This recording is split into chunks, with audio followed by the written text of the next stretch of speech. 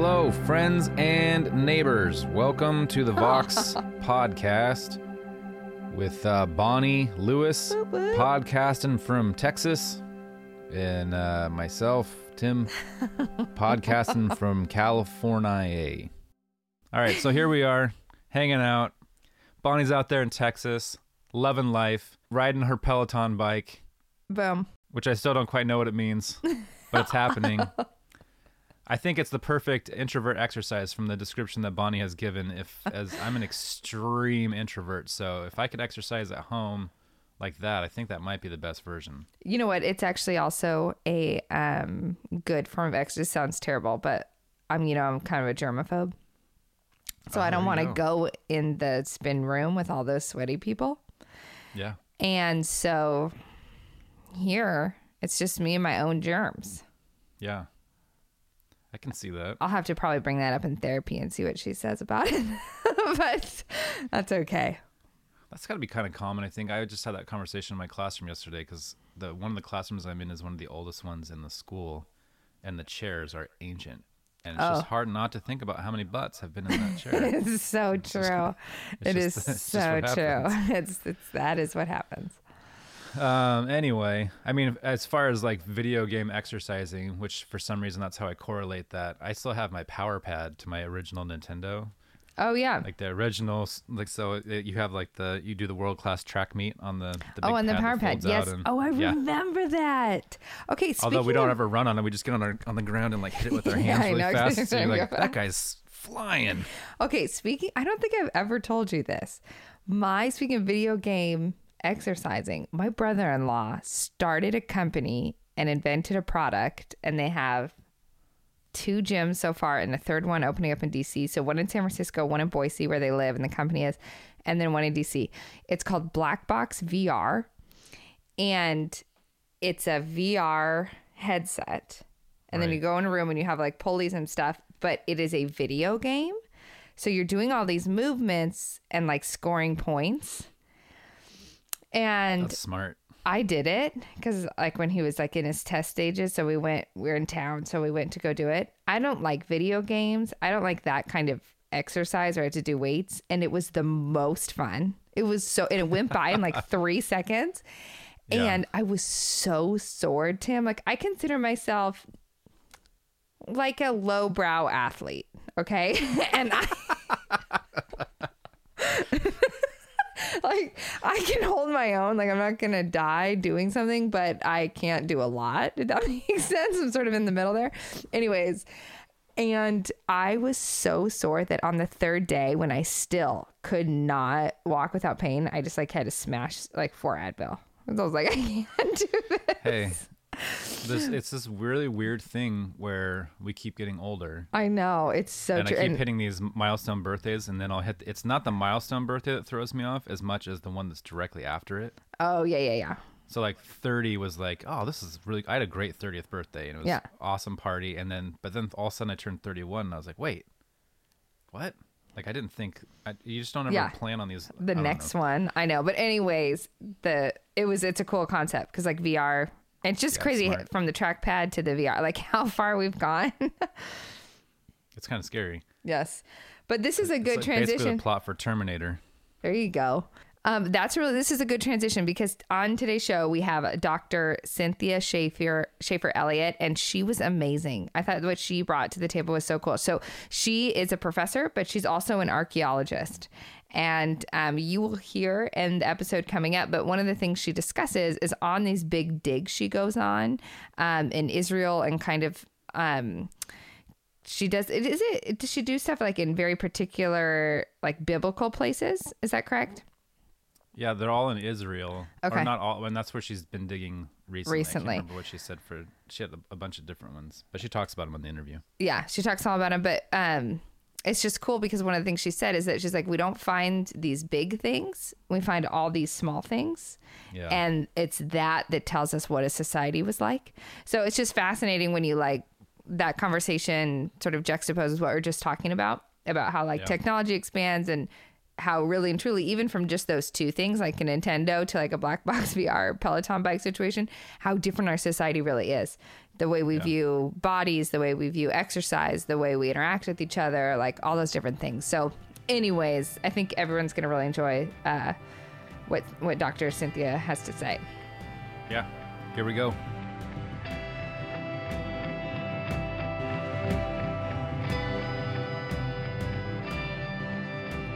Hey everybody, we are here with a very special guest, a new friend of mine that I've been really excited to bring into the conversations that we've been having. Her name is Dr. Cynthia Schaefer Elliott.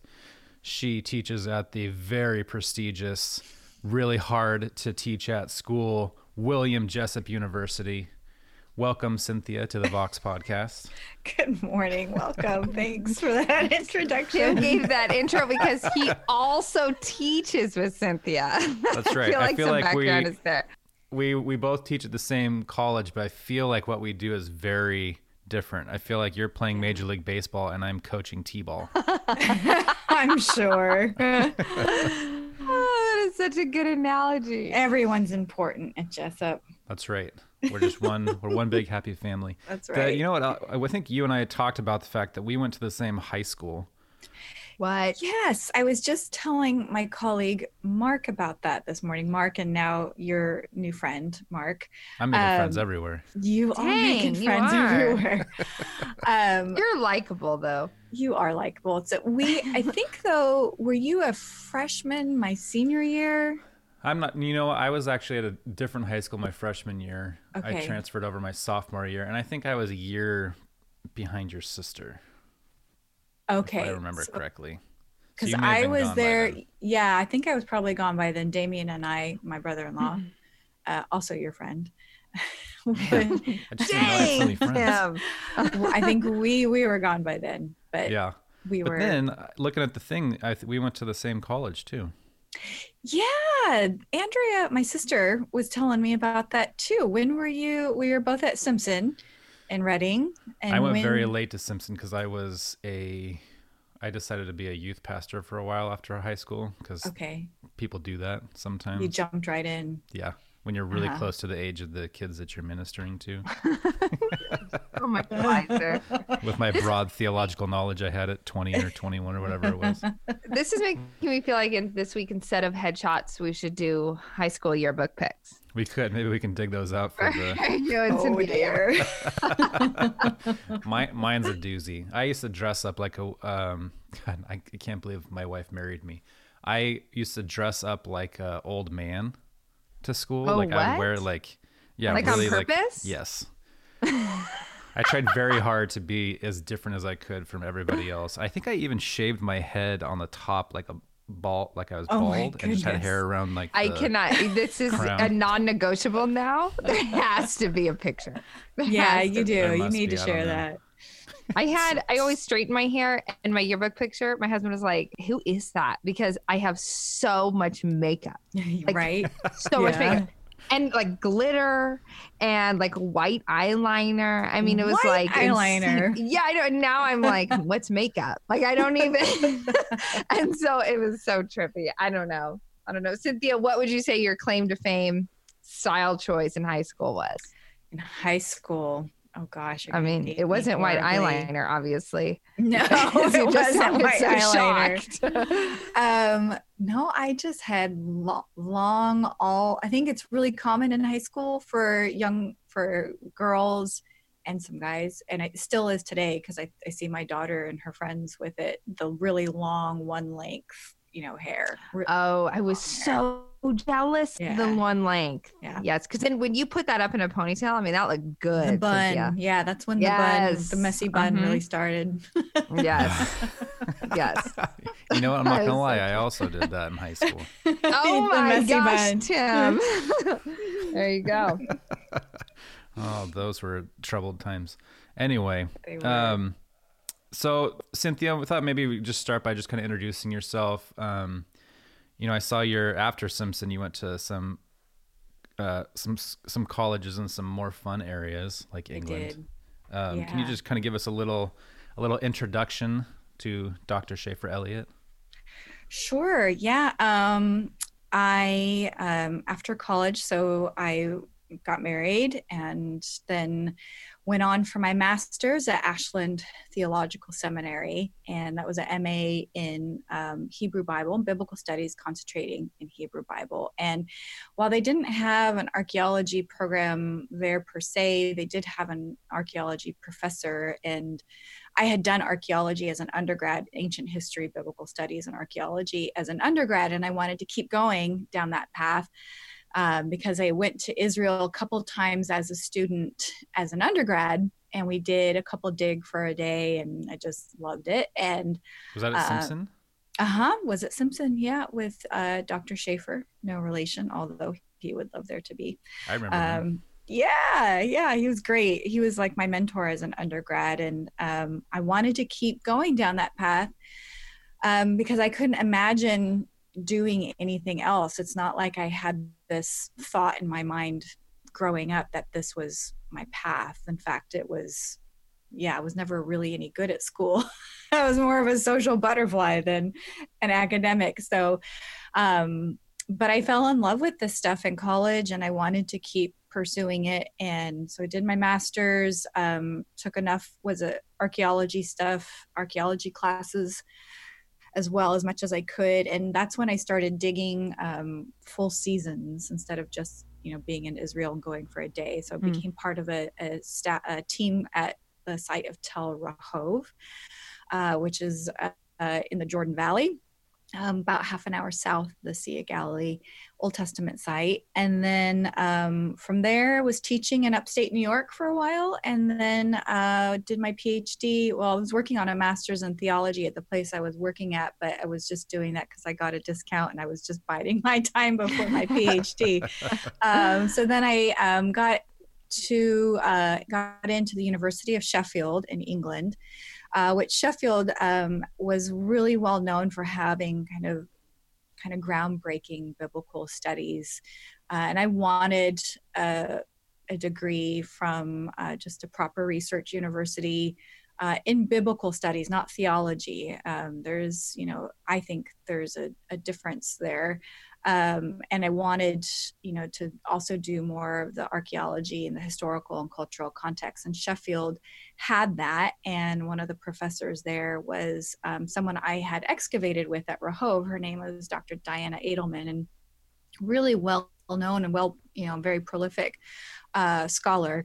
And so I went there. My husband and I moved to England, and I went there and did my PhD. And then I was able to get a job about a year.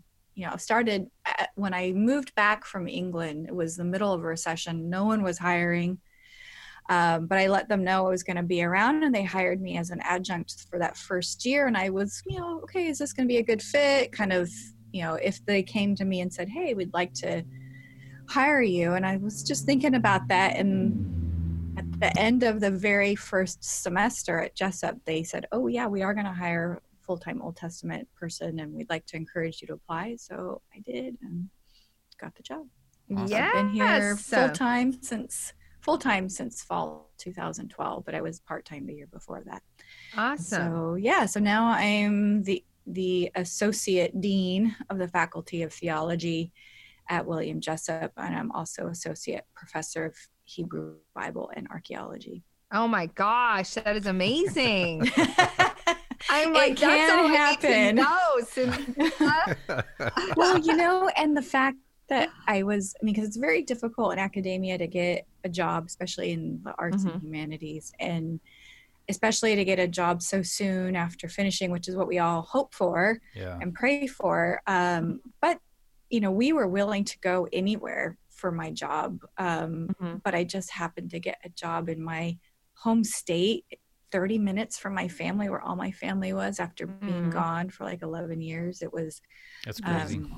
It is crazy. It really, normally you're lucky to get a job, but you have to move, someplace that maybe you don't know anybody, or, just a different part of the country or even the world. That's how I felt too. That was the only place I applied to work, because we were planning on moving back up here. And I was like, well, there's not a ton of colleges in the area. I'll Right. start here, see what happens. Then I got it and I was like, oh, all right. Great. Sure. Let's do I'm this. just like, I'm totally thrilled. And I know we want to get to the actual, The meat of what you do, but I'm fascinated by just the image I have in my head of having your feminine perspective and feminine voice into the Old Testament conversation.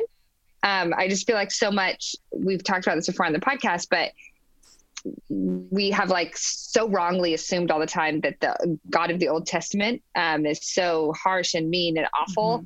And it just seems disconnected at times for people from sort of the compassion we see in Jesus. So I love the fact, like I went to seminary too, but I only had men Old Testament professors. Right. And then I often had women New Testament professors. So the idea that, and that just would have been a huge gift to me as a woman seminary student. Yeah, that's true.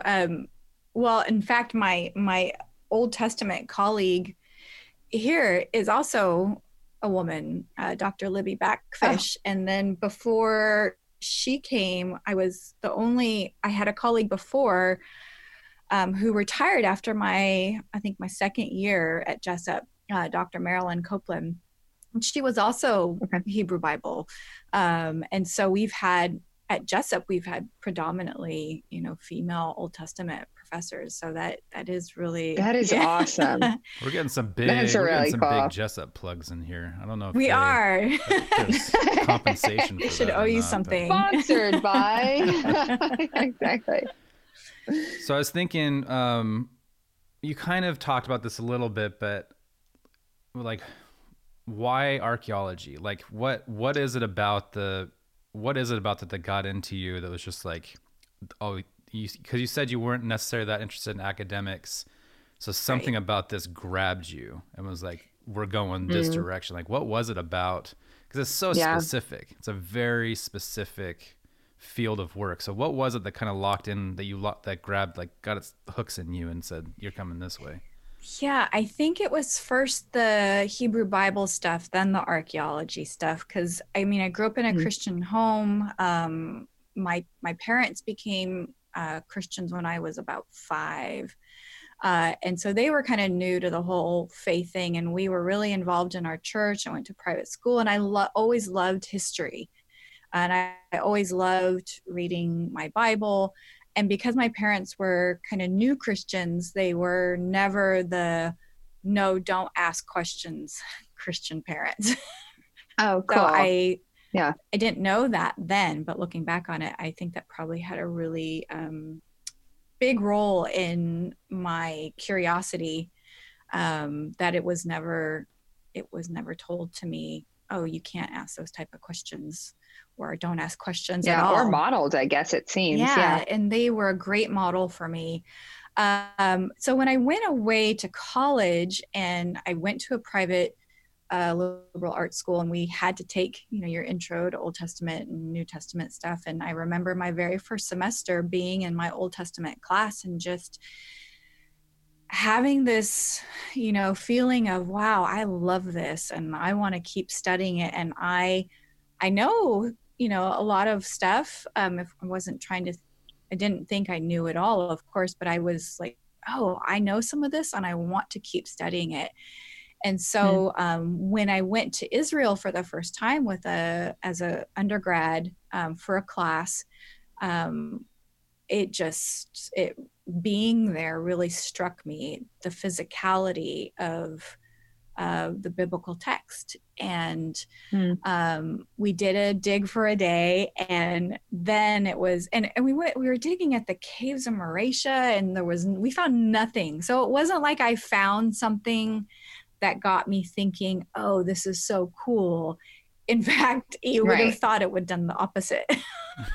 Yeah, like, why are we out here doing this? We found, I think if I remember correctly, there was some, pigeon bones or something, but that was about it. But there was something about that first trip and being on that dig for the first time that resonated with me, where I thought, wow, this is the physicality of ancient history. This is the physicality of what the Bible attempts to reflect. And and being on a dig, like for me, I have a lot of archaeologist friends who are really interested in maybe ceramics, like the vessel, like a cooking pot. They're really interested in, how was that made, the clay, the fire, the temper, all this technical stuff. And I find that stuff interesting too. But for me, what really resonated with me is, what's the story behind the artifact? Who made it? When did they make it? How did they make it? Who used it? How did they use that? Let's say, stick with the cooking pot. What kind of meals were prepared in that? Who were they preparing it for? So really the stories behind, the archaeology is what has always fascinated me. So I just kept going.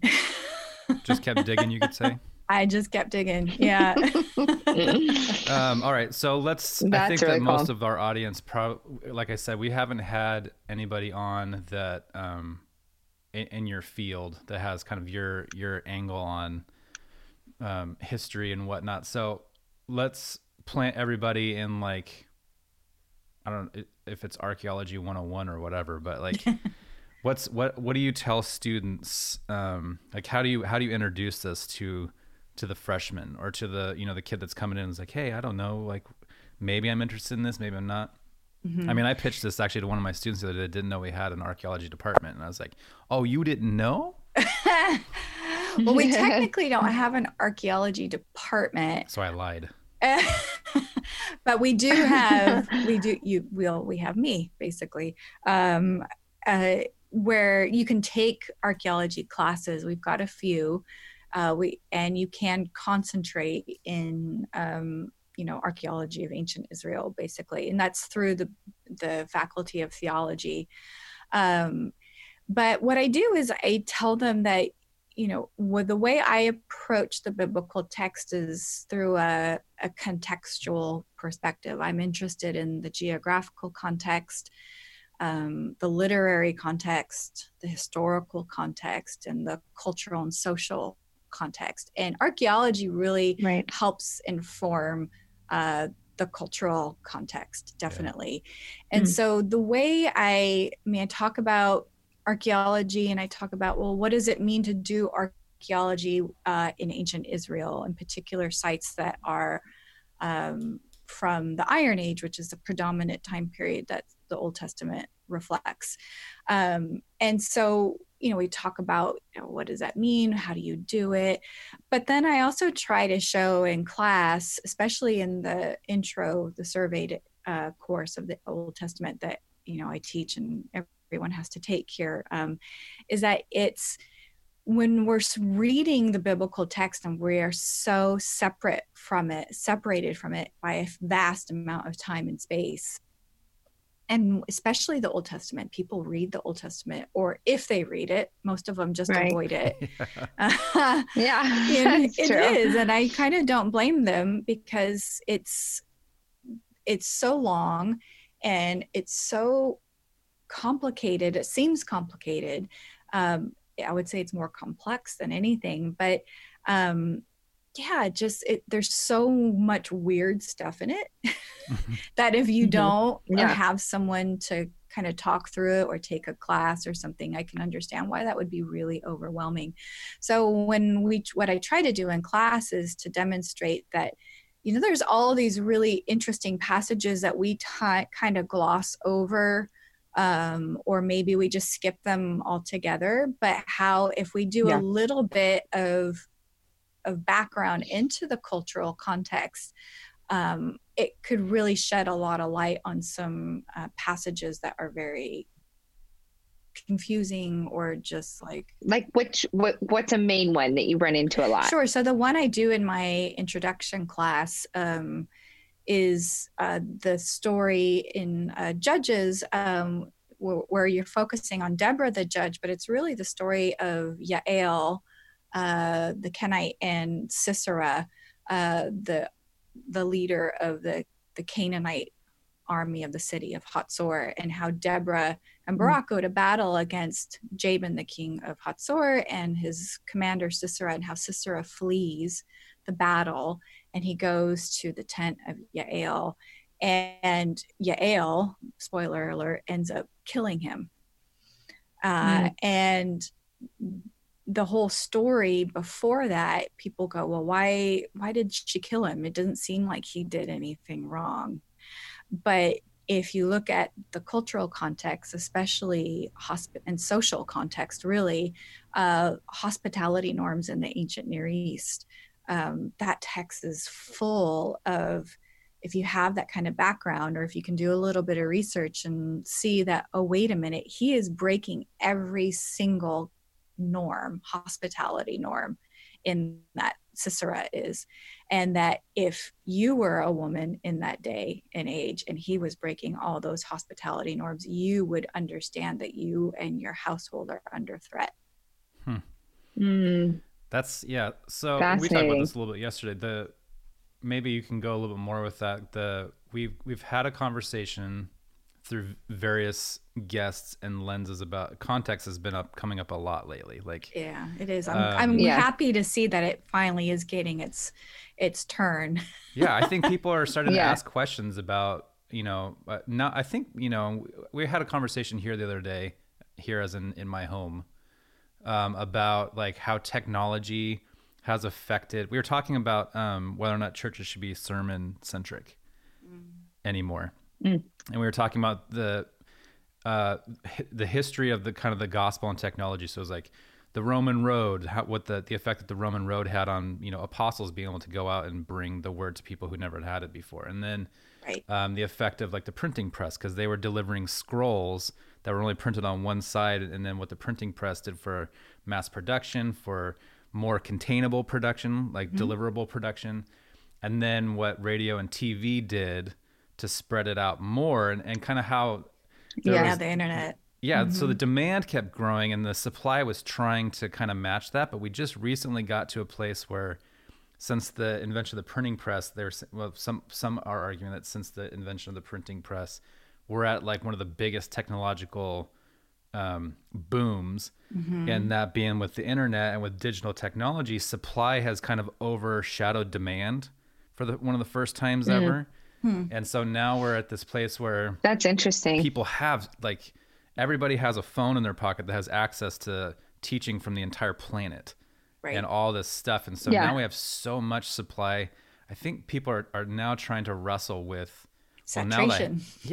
And like, what does that mean? And how do we adapt to that? But then I think it's brought up a lot of the context, because now people have a little bit more questions. Like, and so I mentioned, like, we had, Tim Mackey from the Bible Project come on, and he kind of talked about, I think Mike had asked him something about how do people approach the Old Testament, or problems with the Old Testament, or not wanting to read it and because it's confusing. And so he talked a little bit about genres of literature and stuff. And I know that that's kind of in your wheelhouse too. Maybe you can speak a little bit to that, since we are talking about context.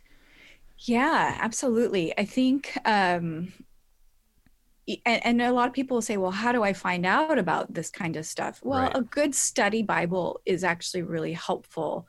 The two that I recommend to my students is one, the New Oxford Annotated NRSV. That's a really good one. And then also the NIV Cultural Backgrounds Study Bible is actually very, very helpful too. But the way I like to think about it is, we, as far as human beings, we love reading, we love watching things, we love listening to podcasts now, and that there are so many different genres of literature, genres of TV shows and movies. And, if we were to say, hey, let's list some of our favorite genres of movies, as I do with my students, they'll list off romantic comedies, science fiction, fantasy, horror, we'll list off, action and all sorts of different genres. And we kind of get into that conversation. And I say, well, if you're watching a film that starts within a galaxy far, far away, you instinctively know how to watch that film. Yeah. You're not going to watch it like you're watching a Ken Burns documentary. Right? Yeah. You instinctively know. Yes. Or when you are watching a Ken Burns documentary, which I love, you know how to watch that differently. The same if you're reading an obituary, you're going to read that differently than the way you read an op-ed piece in the New York Times. If people are reading newspapers. And I guess we could say the same with podcasts now too. If you're listening to a podcast that is giving you it's like a fiction, it's like a story, then you're going to listen to that very differently than the way you listen to, say, this podcast. And we instinctively know how to do those things. But for some reason, and ancient literature has a lot of different genres too. And you would approach, say, a Babylonian creation story very differently than you would an Egyptian love song, right? You would approach all those very differently. But for some reason, when it comes to the Bible, people don't do that. No. Right? Yeah. It's like they read it through the same genre throughout the entire same throughout the whole thing. Yeah. When in actuality, it is full of so many different genres that were popular in the ancient Near East and in the classical Hellenistic and Roman world. It's full of it. And in fact, there's no genre, I would say, and I could be wrong, but I would say that there's no genre in the Bible that is unique to Israel. It's unique to its world. Its world. Cultural, global context, really. But for some reason, when we read, let's say, the Old Testament, we end up reading a law. Let's say you're reading, part of Leviticus. You're reading Leviticus the same way. If someone's is reading Leviticus. Right. But we tend to read the Bible through as just if it's one genre, as opposed to reading law differently than you would read a psalm. You're so right about that. I was listening. I went to seminary and learned this, but then you sometimes relearn things 10 years later. Yeah. It got lost in the semester papers. But I was listening to something from Pete Enns and on the book of Exodus and the plagues and about mythical history, and that is a genre. And so the important one, there's many important parts of the plagues, but one of the most crucial parts is that it's written in mythical history and how the Israelites would have seen what was happening and would have understood what was happening, which was like, this is a battle of Yahweh and the gods, the cosmic forces, and so who has control over the cosmic forces and and it almost matters more to understand that than to worry about, did this actually happen? Were there actually this place? Because it was like, no, there's so much knowledge and wisdom in how the text is approached in the literary genre of it. And one of the things, I think you're absolutely right, Bonnie. And one of the things that I tell my students to try to simplify things is your form or your genre. Your form helps determine function. Right? So if you're wondering about a passage and you say, okay, well, what is its form? Is it a law? Is it narrative? Is it, and if it's narrative, what kind of narrative is it? Is it a creation narrative? Is it a birth narrative? Is it a calling narrative? I mean, there's so reluctant hero narrative. I mean, even just those little subgenres, and how just being able to think about, okay, what is its form or its genre, and what does that form or genre, what is it, what is the function of that? Right. What is it in of itself telling us? Yeah. And so, even though literary analysis is not it's not my area of expertise, but I find that super valuable when people are particularly are confused about the Old Testament, because it's like, well, let's think about how you're reading it first. If you're reading it as one whole genre, then yeah, of course it's going to be confusing. Yeah, But it if we, seems crazy valuable. I mean, yeah, Yeah. and I it's know. super helpful, just that one little thing, yeah. right? Yeah. Yeah. And look at, they just learned that here on this podcast. They didn't need to go to Sorry, school to do it. But, I will say, like, it's for some people that have never heard that, you can kind of feel betrayed a bit because what's that movie with Bradley? It just came out. A Star Is Born. Is that right? With Bradley I haven't Cooper. seen the whole thing, but yeah, I know what one you mean. Okay, so I was under the impression it was a rom-com. So when you're talking That's about, why I haven't finished it, because I know it's not. So I'm like, yeah. My husband's like trying to watch that. I'm like, totally. And he was looking kind of shocked, and I thought, like, what a weird expression. But I didn't dig in there. I was like, oh, whatever. So we start watching it, and then halfway through, I'm like, this is not going to end well. And then, like, when he dies, spoiler Whoa. alert, I was like, oh my gosh, I'm so mad. I was furious. Not a good date movie. Because I was like, I was like, why didn't you tell me? Like, why didn't you? And he's like, oh, I thought you knew.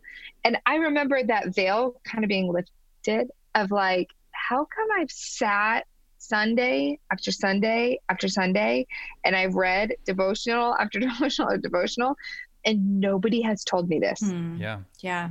Like, why? Well, first of and all, what, in your mind, like, First of all, that's the 4th version of A Star Is Born. So I think you should know by now. No, I didn't. I was like, Tim, I'm culturally a little inept. That's Streisand, Judy Garland. It goes back. I mean, that's a told story. Oh no, so I see that I was way in the dark. Okay. So. No, I think, and so I especially now within that context of like how readily available information is. Now this conversation becomes interesting because I think yes, people do feel betrayed. I'm sure a lot of people feel super frustrated where it's like, well, then if I'm not learning right. And we had this conversation, and we don't have to go down this path, but we had this conversation in lieu of God's judgment. And it's like, well, what is God going to judge us for? Because there's things that the Bible says we'll be judged for, but then you keep learning you learn the correct context to have read a piece of scripture through it. And it's totally different than what you grew up knowing. You're like, well, then what are we being judged for if none of us know how to read the Bible correctly? Right. So I think that's really interesting. Do either of those study Bibles that you mentioned, do either of them deal with this, like deal with genre or understanding how to approach and read? Sure. I mean, there are the NRSV one, which is usually my English, the Oxford one, usually my English translation of choice. And plus, because it is an ecumenical one, so it has the deuterocanonical texts between the Old Testament and the New Testament. So anybody from if you come from a Catholic background or Christian Orthodox background, those texts are in there as well. So that's really helpful, especially for those Protestants who maybe come from an evangelical background who are unfamiliar that there's even other books. Like 1st through 4th Maccabees and Tobit and Judith, and which are part of the canon for our Christian Orthodox and Catholic brothers and sisters. Yeah, that's fascinating. It is. Yeah. So you always have to ask, okay, well, which Bible are you reading? Are you reading the Protestant Bible? Are you reading the Christian Orthodox Bible? Are you reading the Catholic Bible? Are you reading the Jewish Tanakh, the Hebrew Bible? So when we talk about like these Bibles, translation is important, but a good study Bible, especially one that is maybe not like that. What I like about the Oxford one is that it is more on the academic side, and so it's not going to shy away from having discussions of authorship and audience and okay, what are the possible dates? Are there, how is this passage structured? And there's some essays in the back of it that are also helpful. And the NIV cultural background ones too is also very good. And so while it may not get you into, okay, biblical exegesis. How do you read the biblical text? And that's a class that we teach here at Jessup. All of our students have to take, is how Jessup plug. Yeah, sorry, it's my world. I'm just kidding. I'm totally kidding. But you're trying to teach people how to read the Bible. Yeah. And I think when it comes to our churches, I think our pastors and our church staff, they've been a pretty difficult situation because you have we're kind of in this post-Christian environment where people you can't assume, they go to church, and you can't assume they know if they do go to church, what kind of biblical education or even theological education that they've had, because our pastors, they get people for maybe an hour once a week, and you do have to decide, okay, what are we going to use that sermon time for? Are we going to use it to encourage, motivate people to aspire to, living Christ-filled lives, or are we going to give them, an hour's worth of, and then Paul went here, and then Paul went there. Yeah. No, I totally get it. I just think and I guess it depends too how you're wired. Right. Like for me, it makes a huge difference. Right. But I don't know that that's true. I don't know that's true for everybody. But a question is something I rub up against, and people ask me like, "Oh, what book did you read to learn that?" And I give them the book, and then I'm like, "Did you read that?" Later, like follow up, did you read that book? And they're like, it was so boring. What? And I'm like, that's true. Yeah. What is a way, or like favorite resources or topics, or like how can people sort of learn in this in a more engaging way that like spark something within them? Yeah. And I think that's where podcasts are really becoming quite helpful. So you mentioned Pete Enns' book earlier. And his podcast with Jared Byas, The Bible for Normal People, which I'm sure a lot of your listeners are already familiar with. They do a really good job at trying to take what biblical scholarship and theological scholarship, what they're doing, and making it accessible to a wider audience. And you've got different scholars and just authors who are also doing that. So like, again, Pete and Jared are doing different books now too, but you've got scholars like N.T. Wright. You have the late author, Rachel Held Evans, who were really doing some good work and making what scholars do available to a wider audience and making it more palatable. And that's one of the things the scholarly community is not so great at doing, is making what we do accessible to a wider audience. I do think public scholarship is really important, and not just writing for our fellow academic nerds, but writing for our other nerds who are out there. But yeah, I would say maybe look up some good podcasts. I mean, you guys are certainly doing your part. There's OnScript that's doing that too. We have one here. Oh, the Bible Project. The Bible Project, another great one. Yeah, absolutely. Yeah. So there's a lot of really good ones out there that are making what, instead of reading something, maybe listening to an interview with a scholar, or like the Bible Project doing what they're doing and breaking things down into a pretty creative way. Yeah. Those videos. Yeah. Agreed.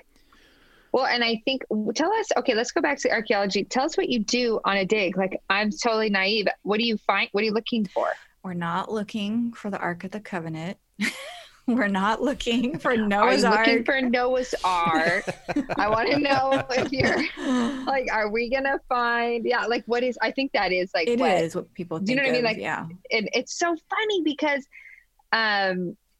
isn't that how we view faith, right? Like, we're all looking for these big signs, these big movements, these big things. And it's like, no, it's in the small things. It's in the pots. It's in the mundane. It's in that we find the most meaning and value. Right. So anyways, I think I just jumped ahead. No, you're good, because that's one of the things I talk and write about too, is the monumental versus the mundane. That's actually the language I use. And where we're so focused, hyper focused on the monumental, the fantastic. And if we truly want to understand ancient Israel and Judah better, we really need to shift our attention from the monumental, like the temples and palaces and priests and kings and prophets, to your everyday life. And your everyday life is going to be very, it's not going to be, super, fantastic, or just, I think it is, but it's also going to be, well, this is how these people lived. So on the digs, we get up very early because we dig in 4 weeks, usually in the summertime, because most of the people who are on staff on a dig are professors, and most of our volunteers are students. And anyone can volunteer on an excavation. Most of the time you can go for a week, maybe 2 weeks, but most of the digs are 4 weeks long. And so one of the digs I'm a part of. Gosh, that's every day. You're just like out there digging. 5 days a week. Yeah. We get the weekends. Oh my goodness. off. I don't think I could do that. And we start at 5 in the morning. I'm just saying, I don't think I could. I can get up that early for 4 weeks. Because we, like, I think I could get up that early. I'm saying, like, out in the hot sun, digging through the dirt. Yeah.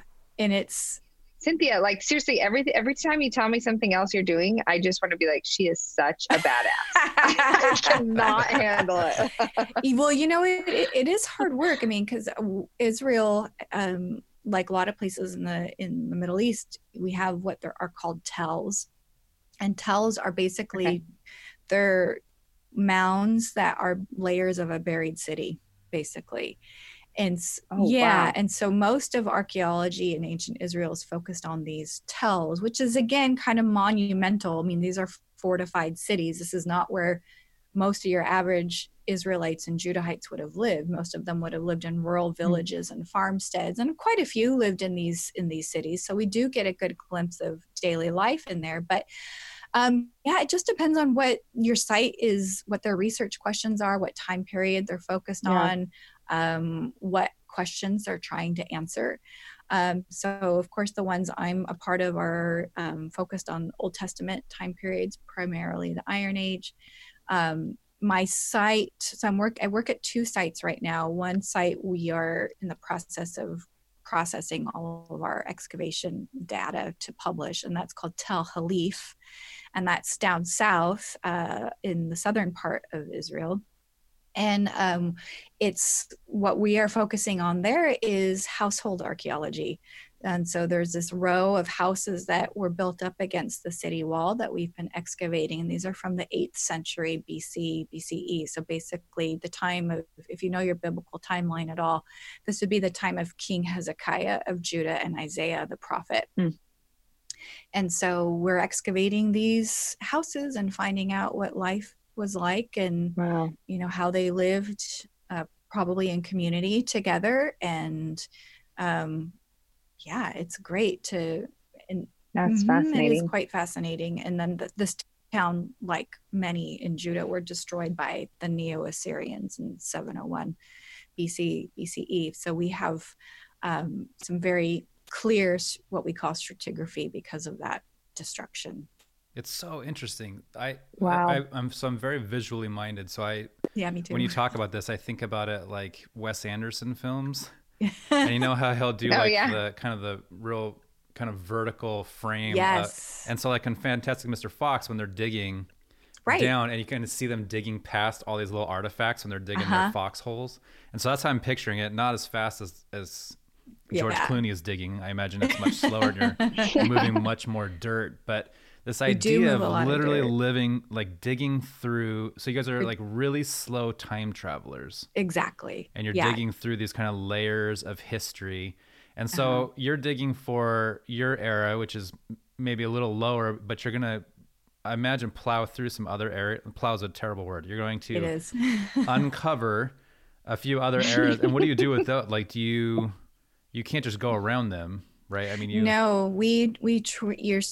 even though, like, my time period, let's say I'm focusing on Iron Age 2B, which is the 8th century part of that. you're still going through time periods because you're basically starting from the top of the tell and you're going backwards. Like you're digging down, you're going back in time, basically. So you're going from the most recent to the earliest.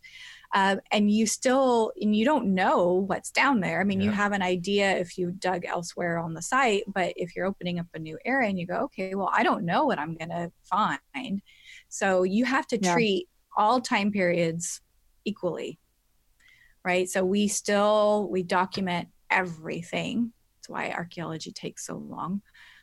We document everything. We take measurements and heights of everything. We take photos of everything. We do drawings of everything. We do all sorts of note taking and anything you could possibly think of. You're doing it as you go.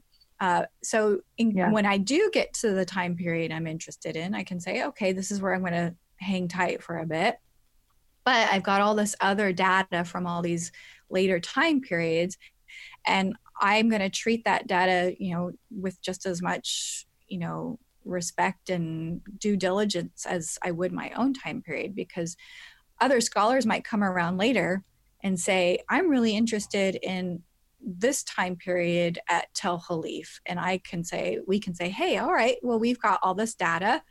And here it is. Go for it. Look through it, analyze it, see what you can help us understand about this site in even the later time periods.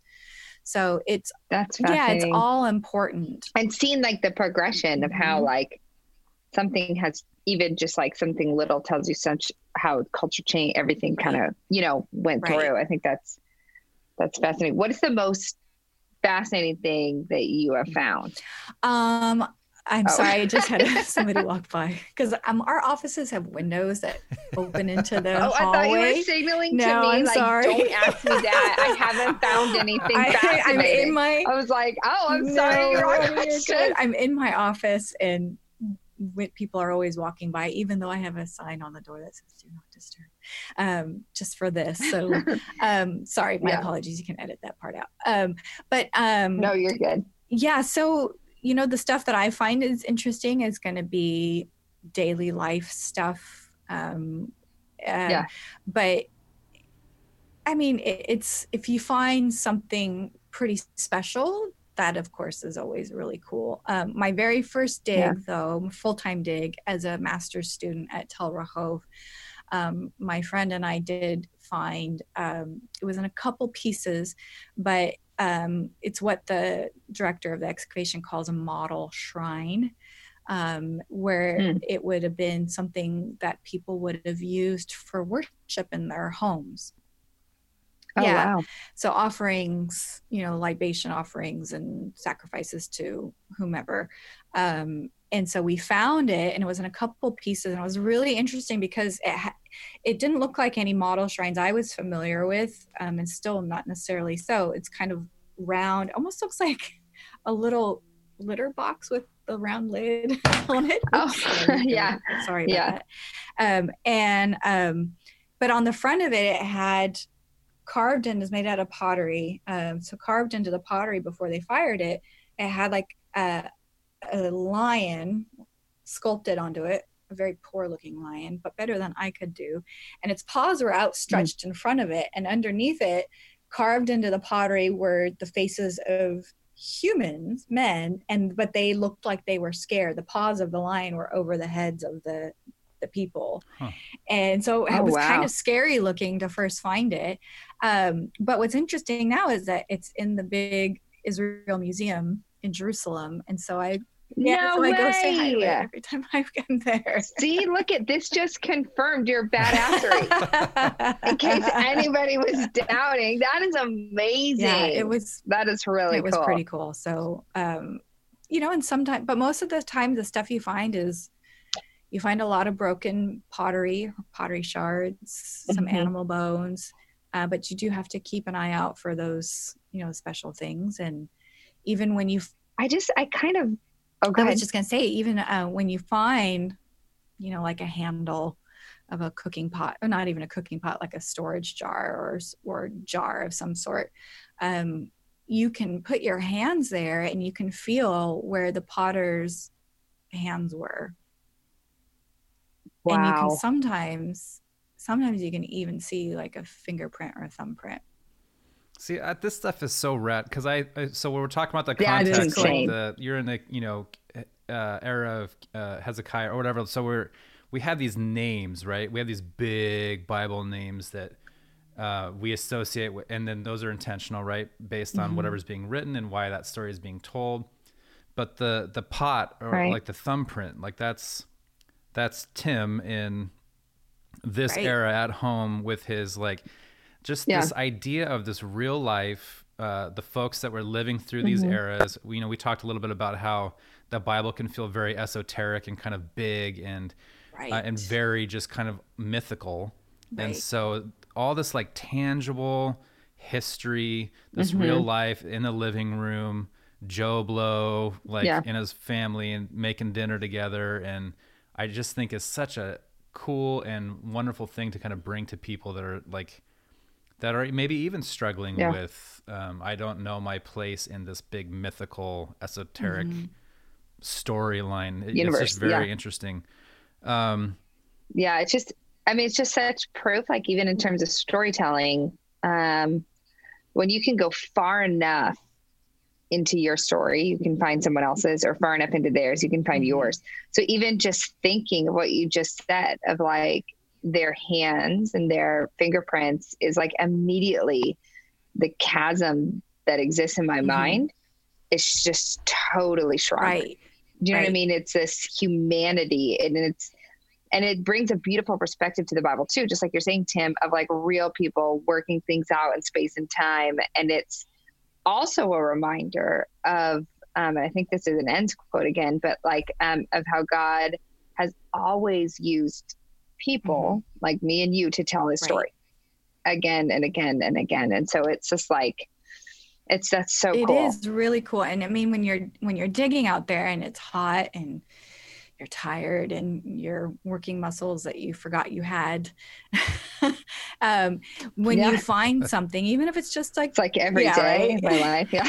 I'm not even digging. but when you find something, even if it's just the handle of a jar or even a part of a handle, and you think, I am the first person to see and touch this in thousands of years. Yeah, that's wild. That's nuts. Right? Yeah. Have you learned anything interesting, like when you get into those, like those old living rooms, so to speak, like about family dynamics or things that we don't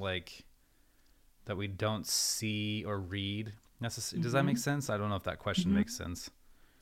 Right. So some of the areas that I work in, so, cultural and social context is the thing I'm mostly interested in, but predominantly like daily life, households and family, and what the roles of men and women and adult children and children were. What did they cook? How did they prepare the food? Yeah. And all that type of stuff, feasting and hospitality. So when we're excavating these houses, they have a pretty similar floor plan. From Iron Age, they have a pretty similar floor plan. And one of the things that we can use to help us in our studies, because the archaeology, that just gives us the material, and then we have to kind of look at that data, look at texts, and look at other things like, I don't know if you've ever heard of ethnography or ethnoarchaeology. So ethnography is within anthropology is when you are observing societies and trying to learn. You're like a fly on the wall, right? And it's like when you're people watching at the mall or the airport, and you're just watching them and you're trying to catch little glimpses of their life just by observing them. And so ethnography does that, where cultural anthropologists or ethnographers will go to a society, and sometimes they'll ask questions and sometimes they'll just observe. And so what we do is we have people who go and observe modern day, current day traditional societies in the ancient Near East, and kind of say, okay, how do they do things? And from what we can learn from archaeology and from historical texts, does it seem like Israel could have done it this way too? Huh. And then the other aspect is ethnoarchaeology, where you're watching a current, like traditional society. Let's say you're watching Bedouin women. How do they make bread? Yeah.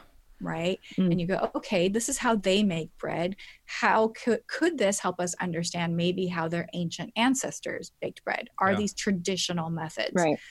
And of course, nothing is static, but it is very helpful.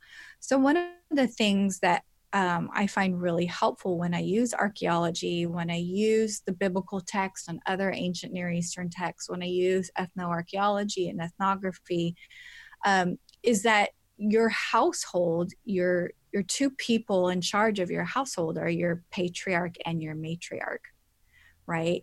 So when people talk about and this is when you and I were talking, Tim, yesterday about things that, bother us when people ask questions about.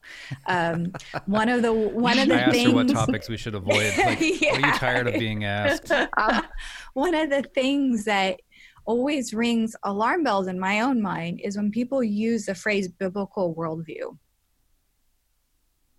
Because when I think of biblical worldview as somebody who studies the biblical world and the biblical worldviews, I think of something very different than what most people today think of. They're trying to think of, traditional, conservative, like family value type things. How do I do this right? Right. And they apply, they think that, well, the right way is told in the Bible. Right. Right. They give us, it should be like this, this, this, and this. Well, that's again kind of learning to read the Bible, better would help. Like how to read it, right? Helpful there. But when people say, "Oh, a biblical view of, household norms," and I'm talking Old Testament here, that household archaeology and looking at these other texts and looking at the biblical texts and what social customs were, Israel would not have been as patriarchal, I think, as we like to imagine them. I mean, yes, they are compared to today's society, trying to be those of us that are trying to be egalitarian. But that the household you would have been so desperate to just survive. Yeah. Because it's subsistence level survival. You're agro-pastoralists, you're agriculturalists, you're pastoralists, you're farmers. And you are trying to survive off the land, and surviving off the land is very difficult when 3 out of 5 years are potentially drought years. Yeah. So survival is the name of the game. And when you're in survival mode, which is your life, you don't really have the luxury of gender roles. Yeah. Right. It's like, oh, you can't do this because you're a woman, or you can't do this because you're a man. You can't do this because you're a child, or you can't do this because you're old. The way and from my studies and my work is that, the ancient Israelite and Judahite household would have been subsistence level agro-pastoralists who are just trying to survive. And yes, you have your power and authority would have been concentrated in the 2 senior members, which would have been your patriarch and your matriarch. And it seems from not only my work, but many other people's work, that women were primarily in control of the household foodways. Primarily because if you're going to say, okay, is there anything that could have said to people, no, there's determining factors that say, okay, well, that tell you what you can and can't do. And one of that only determining factors would be a biological factor. A woman's role as a reproductive role would have been super important to that world. Yeah. And so, of course, she's not going to go plowing a field when she's 8 months pregnant. Right? No, she's not. So, I mean, if we think, okay, your household, your house wouldn't have just been a place to live. It's also where you worked. Yeah. So when people say, oh, biblical wife wouldn't have worked outside the home. Well, no, she wouldn't have, but either would have her husband or her children or anybody else for that matter. Your average people, you would have all lived and worked on the family farm. So cool. Yeah. Well, and that food, because of the woman's reproductive role, having to be do household chores maybe closer to the actual house, maybe not going out into the field unless, you know, it's right. harvest There's some of that time. that's just biological. Right. Biological Yeah. stuff plays a big role. But when it comes time for Mhm. harvest and planting, everyone would have been out in the fields helping. Everyone. Yeah. Everyone. If men Yeah. go to war, as they often would, you don't just stop the family farm. The family still works the farm, and it would have been predominantly the women and children and maybe the Yeah. old men who were there. Yeah.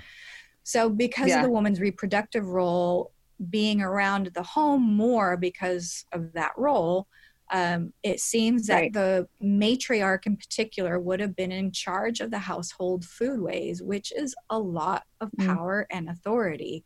Like who can eat, when can they eat, how much can they eat, what goes into storage, Yeah. what is distributed and how much is distributed, how much is stored, how much do we trade and barter with other people. So there's all of this stuff in just food. You know, all this is social implications for just for how people prepared food and what they did with their harvests and stuff. Yeah. So, well, again, it's just back to the macro versus micro, and how we view the things. That's really good. I'm going to be thinking about that for a while. That's really good. So, Cynthia, thank you. First of all, I think this is such a cool conversation. I kind of imagine you guys like when on a movie or something, and like when Sherlock walks into a thing and you watch him, he like backplays the crime, and only he can Yes, see it. And I was yeah. like, I kind of see you guys dig down there and you get in that living room, and then you look at it and you're just scanning it and you're like playing this whole like history back in your mind of kind of everything. That it's just a very cool. It's a fun. Like I said, I'm very visual, so I don't have a choice but to play it that way. I was picturing that too, but Nancy drew it. Same, yes. So I want to make sure that people that those Bibles, it was the NIV. Can you just say those the again? NIV Cultural Background Study Bible, and then the New Oxford Annotated Study Bible, which is an NRSV. Yeah, those are the two English. And if you want to study under Cynthia, if you didn't hear it, William Jessup University out here in California. Cynthia, thank you so much. Yeah, you're thank very you, welcome. Cynthia. This is awesome. My privilege. This has been so cool.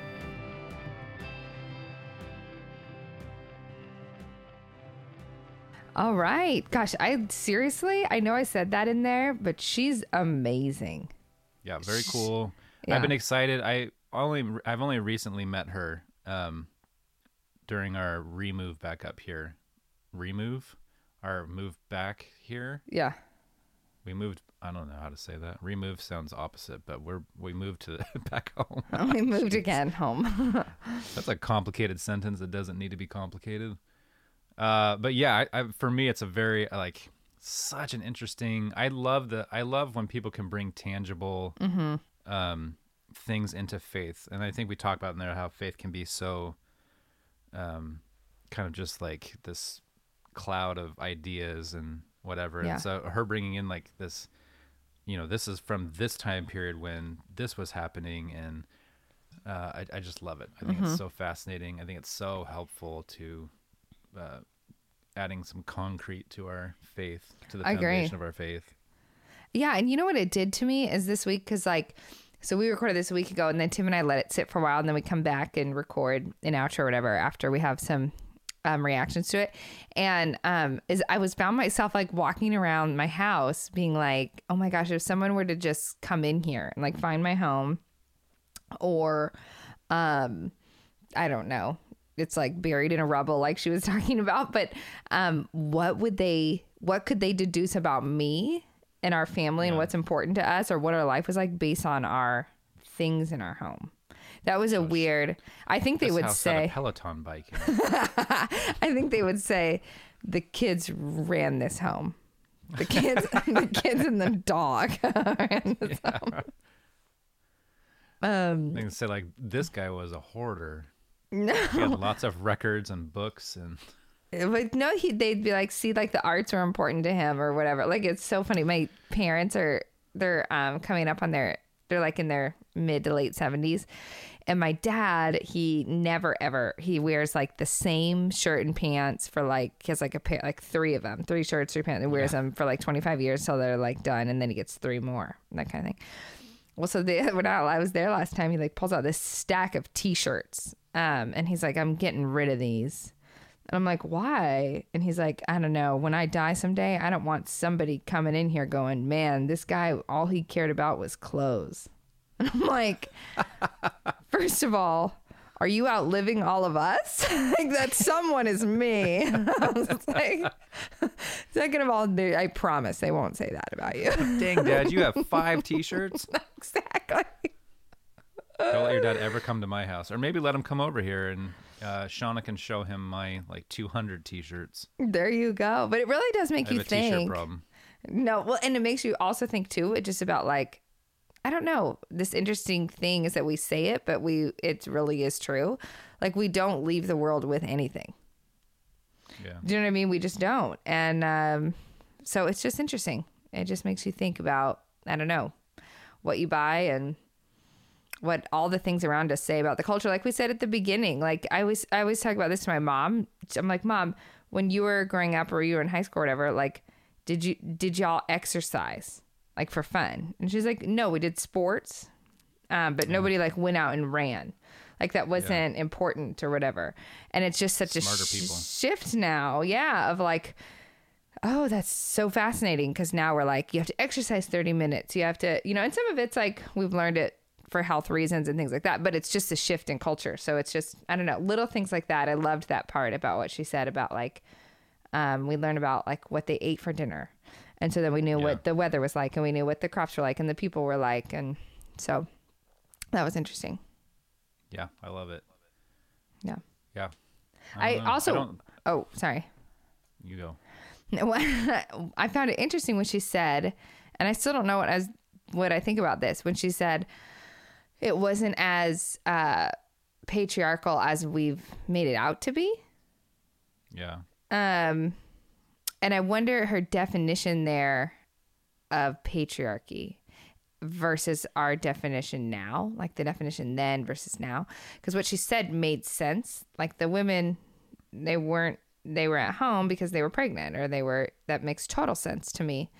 But it made me think in my head about when we allow like some of those natural rhythms to be the only rhythms, I guess, if that makes sense. But then back then, I don't know. It just makes me wonder if there was ever, and I'm sure there were, but moments where someone was like, yeah, this might be what I'm naturally supposed to do childbearing and things like that, but I want to step out of that. I don't know.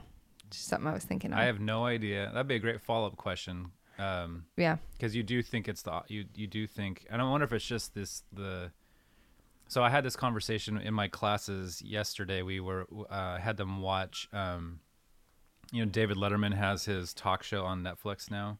Oh yes. I love that one. Yeah. So I was going to have them watch the Malala documentary, but it was too long for class. So we watched his interview with her instead. Oh, I haven't watched that one yet. Okay. And so the kids are writing, the students are writing definition essays right now. So they have to find something and define it. Okay. And it has to be an abstract term. So it has to be something like love or hope that has kind of a nebulous definition that it's different for everybody. Right. And everybody has different history with it. Whereas like a rock or a chair is a concrete thing and you can define it in 10 words, So yeah. they have to do an abstract idea. So some of them are doing these colloquial, like, for example, I love this kind of stuff so much. Something like the term dead ringer. Oh yeah. And yeah. And so like, did we already talk about this on here? No. Am I repeating myself like this? So if you guys haven't heard that before, like dead ringer now is kind of like, oh, he's a dead ringer for that guy. Like he looks exactly like that person. But the term over time, originally they would tie bells onto people when they would bury them, just in case the person was still alive when they got buried, and they could ring a bell. Oh my gosh. And say, hey, I'm not dead. Too soon. Yeah. So over time, that somehow these phrases like that, like don't look a gift horse in the mouth, and blood is thicker than water, All these Yeah. phrases all had different meanings when they started. Right. And over time, it's like a game of telephone where the phrase hasn't changed, but the meaning has changed. Mm-hmm. So some of the kids that were struggling with finding topics, I was like, "Wow, try this one. This is so interesting. Try this one. This is so interesting." So all that to say, the Malala thing, I was like, I want you guys to watch this as a definition essay. I want you to listen to what it is that she's arguing for. How does she define it? What does she use to define it? So she's talking about, educational rights for women and how everybody should have access to education, Right. the difference that it makes on the economy, that it makes in society, the difference that it makes for health and a family, all these great, she's a wildly intelligent, at this time, 18-year-old kid Right. who had been shot in the face. And if you're not familiar with Malala, you should, it's a crazy story and a very inspiring story. And Letterman asks her about revenge, getting revenge on things, and she talks about how she's trying to rewrite part of that culture to be that forgiveness is how because they still have honor killings in her Oh yeah. area. So like if someone has dishonored you, you can you can go and kill that person. And she's like, we're trying to rewrite that though and make it about forgiveness, and that forgiveness is the best version of revenge. And Wow. I gotta watch that now. Yeah, it's a fascinating interview. David Letterman, I love him anyway, so it's an easy thing for me to latch onto. I didn't realize this. Is this? She's in the second season, yeah? I watched the first season, but I haven't watched She's the in second. the first season. Oh, she is. I think she comes after Obama. It's like Obama and her and George Clooney and Tina Fey. I think are like the first Jay-Z of the first season. But I must have anyway, just all missed that that to one. say that she, she got shot in the face because as a 15-year-old, she was already campaigning and championing educational rights for women in her area, and how women had been denied education for so long. She was outspoken about all that kind of stuff. And then the Taliban came into their area and said, hey, no more. Women are no longer allowed to be educated, and they're not allowed to be in the marketplace, and these different things. And she kept talking about it as a kid. And her dad kept telling her, like, just don't say Taliban. Don't say Taliban. Don't say Taliban. You can talk about education, just don't say Taliban. And she kept getting up there and just being like, Taliban. Like, we have to give it a name. We're giving it a name. Like, it's a 15-year-old. And so they walked on the bus, and they shot her in the face, and she survived. And it's inspired this huge thing. But that idea of this patriarchy in that sense is like this idea that women... like a lot of that still is still so prevalent. Yeah. And we're over here, and so we're trying to have a discussion with students in class about, America is unique in some ways where you get to go to college and kind of decide what you want to do. Mm-hmm. And we talked about this, the theology of vocation stuff with Sky, where a lot of people, if your dad's a cobbler, you're most likely going to become a cobbler, right. And your son is going to be a cobbler. And if you're a woman, you're not going to do much. You don't get to do much of anything. You'll be in the home taking care of things. And so it's an interesting, I wonder, all that was a very long version to say, like when you think about World War II and when men went to war, and, you can see it in fun versions like A League of Their Own, how the women took over the professional baseball. Yeah. All of a sudden it became women playing baseball as women that were working the munitions lines. Women came and kind of took over all this stuff in America because the men were gone. And it's just like these silent heroes that kind of they're already holding things together behind the scenes. Yeah. And then all the men disappear for a little while, and they kind of swoop in and make sure that America keeps running. Yeah. In the meantime. And then the men come home and they just kind of go back to their places. It's fascinating. Yeah. It's really interesting. So I wonder if a lot of it's like that, where the women are holding together. That was a very long way to come back around to this, but yeah, no, I love that. I love that picture of the women kind of holding down the fort almost. Yeah, and keeping things alive and keeping things going. And when Malala, one of the things that she's arguing for is that women getting education helps the economy, it helps society, helps these different things. But one of the things that she said is it also helps the health of the family. The more educated a mother is, the healthier her kids can be. And I was like, I've never that version of that. Like the economy makes sense.